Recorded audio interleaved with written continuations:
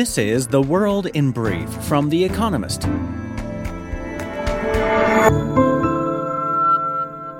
Our top stories.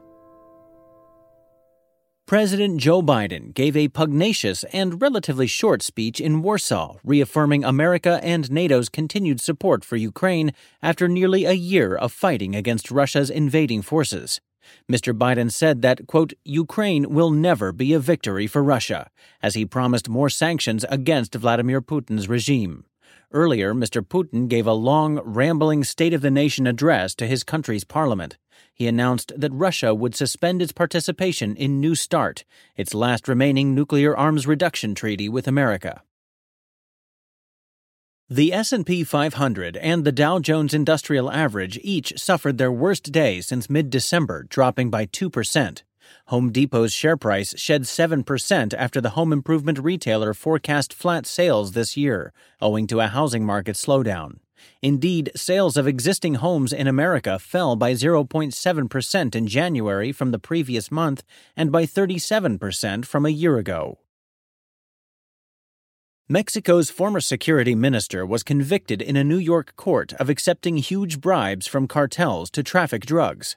Genaro Garcia Luna, who denies the allegations, was a central player in President Felipe Calderón's war on drugs and is the country's most senior official to ever be tried in America. His sentencing, which could put him in jail for life, is set for June. The Biden administration proposed making migrants ineligible for asylum if they cross the border illegally without having first sought protection in another country along the way. The rule could enter into force in May and last 2 years. President Joe Biden is keen to avoid a surge of asylum seekers when Title 42, a different rule allowing for migrants' rapid expulsion from America, expires in May. The special grand jury investigating Donald Trump's interference into the 2020 presidential election in Georgia recommended that multiple people be indicted, the jury forewoman told the New York Times. She declined to answer whether America's former president was among them, but said, quote, "You're not going to be shocked." The decision about whom to charge will be made by Fani Willis, the local district attorney. America's Mormon Church and its investment manager were fined $5 million by financial regulators to settle allegations that they underreported finances. An official at the Securities and Exchange Commission said that the Church of Jesus Christ of Latter-day Saints and Ensign Peak Advisors went to, quote, great lengths over 2 decades to avoid disclosing an equity investment portfolio worth at least $32 billion. Business activity in the Eurozone grew unexpectedly quickly in February, according to estimates released on Tuesday, bolstering hopes that the bloc's economy will avoid a recession. S&P Global's Flash Composite Purchasing Managers Index rose to 52.3 this month, compared with January's reading of 50.3. A score above 50 represents growth. Activity in the service sector increased at its fastest rate since June. And fact of the day, 20,000, about the number of Russians arrested for protesting against the war in Ukraine. And now, here's a deeper look at the day ahead. Hong Kong's self-inflicted economic wounds. Hong Kong may have handled the post-vaccine COVID world worse than anywhere else on Earth. The territory wasted the time it gained in 2021 from an effective zero-COVID strategy by failing to jab enough elderly people or to improve medical facilities. After the virus spread through the population in early 2022, officials needlessly maintained harsh restrictions, even though most people had contracted the disease. For an international business hub, that had inevitable economic consequences. GDP fell by 3.5% in 2022. Paul Chan, the financial secretary who delivers his budget on Wednesday, has limited means to help. Hong Kong's reserves have fallen from the equivalent of 20 months' government expenditure to 12, about 800 billion Hong Kong dollars, or $102 billion. There is hope, though. The territory has now relaxed many COVID restrictions, and mainland China has reopened its border. The government says businesses, many of which have recently moved offices out of the territory, will return, but those self-inflicted wounds will not heal easily.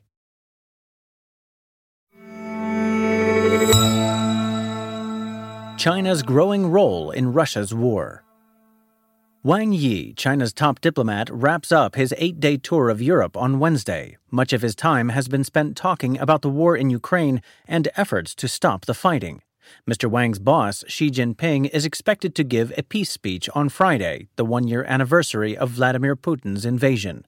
American and European officials are skeptical. China's professed neutrality is in reality a pro-Russian pseudo-neutrality. On his trip, Mr. Wang visited Moscow, Russia's capital. Meanwhile, Antony Blinken, America's Secretary of State, warned that China is considering sending weapons to Mr. Putin's regime. As America and China drift towards a new Cold War, the events in Ukraine have increasingly resembled a proxy conflict. China has sought to use the war to undermine Western unity. So far, it has not worked. The European Union's foreign policy chief, Josep Borrell, said it would be a, quote, red line if China were to send arms to Russia.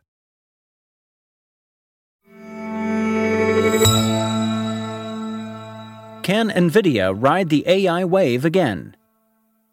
NVIDIA, an American chip designer, is the consummate seller of shovels in a gold rush. Its share price ran up in 2016 as interest in Bitcoin and artificial intelligence created new demand for its products, chips that were originally designed to draw graphics on video gamers' screens. But its shares are down 35% from the heady days of late 2021. Its latest earnings, released on Wednesday, are expected to be dire, with revenue and income hit by plummeting demand from cryptocurrency miners. Still, analysts will be looking for hints that NVIDIA can benefit from another AI boom brought about by the launch of tools like ChatGPT, an eerily perceptive chatbot.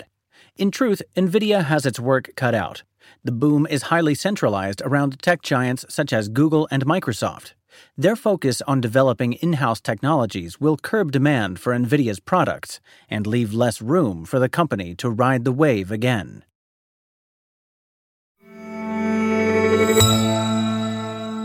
Lloyds Bank reports earnings. Britain's biggest mortgage lender, Lloyds Bank, should have several reasons to be cheerful as it publishes its financial results for 2022 on Wednesday. Last year's interest rate rises widened the gap between what it must pay on deposits and what it can charge on loans, boosting profits. Meanwhile, Britain's economic outlook has improved. A few months ago, the country was widely believed to be in a recession. Now, that seems to have been, perhaps temporarily, staved off. This should limit the provisions the bank must set aside against bad loans. Yet Barclays and NatWest, two of Lloyd's competitors in the British High Street, saw sharp falls in their share prices after they reported last week. Analysts were unimpressed by the profits they had made from rising rates.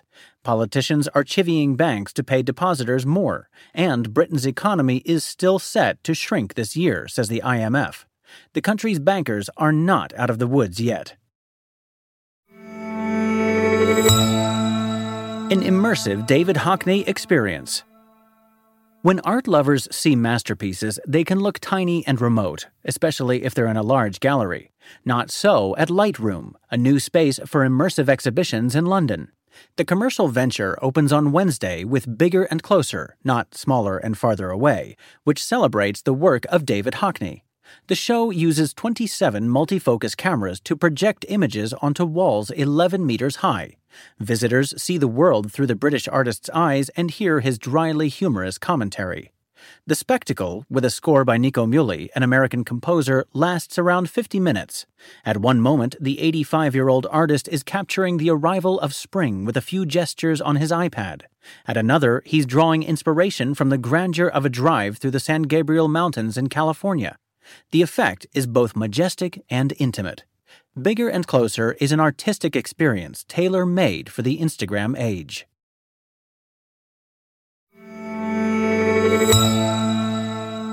Daily Quiz. Our baristas will serve you a new question each day this week.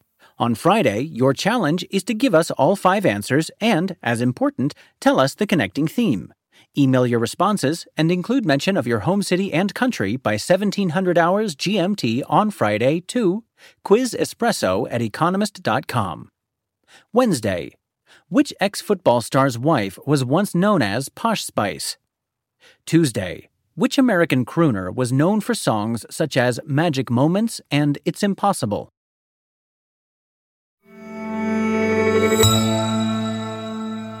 Finally, here's the quote of the day from Isaac Asimov. It is only afterward that a new idea seems reasonable. To begin with, it usually seems unreasonable.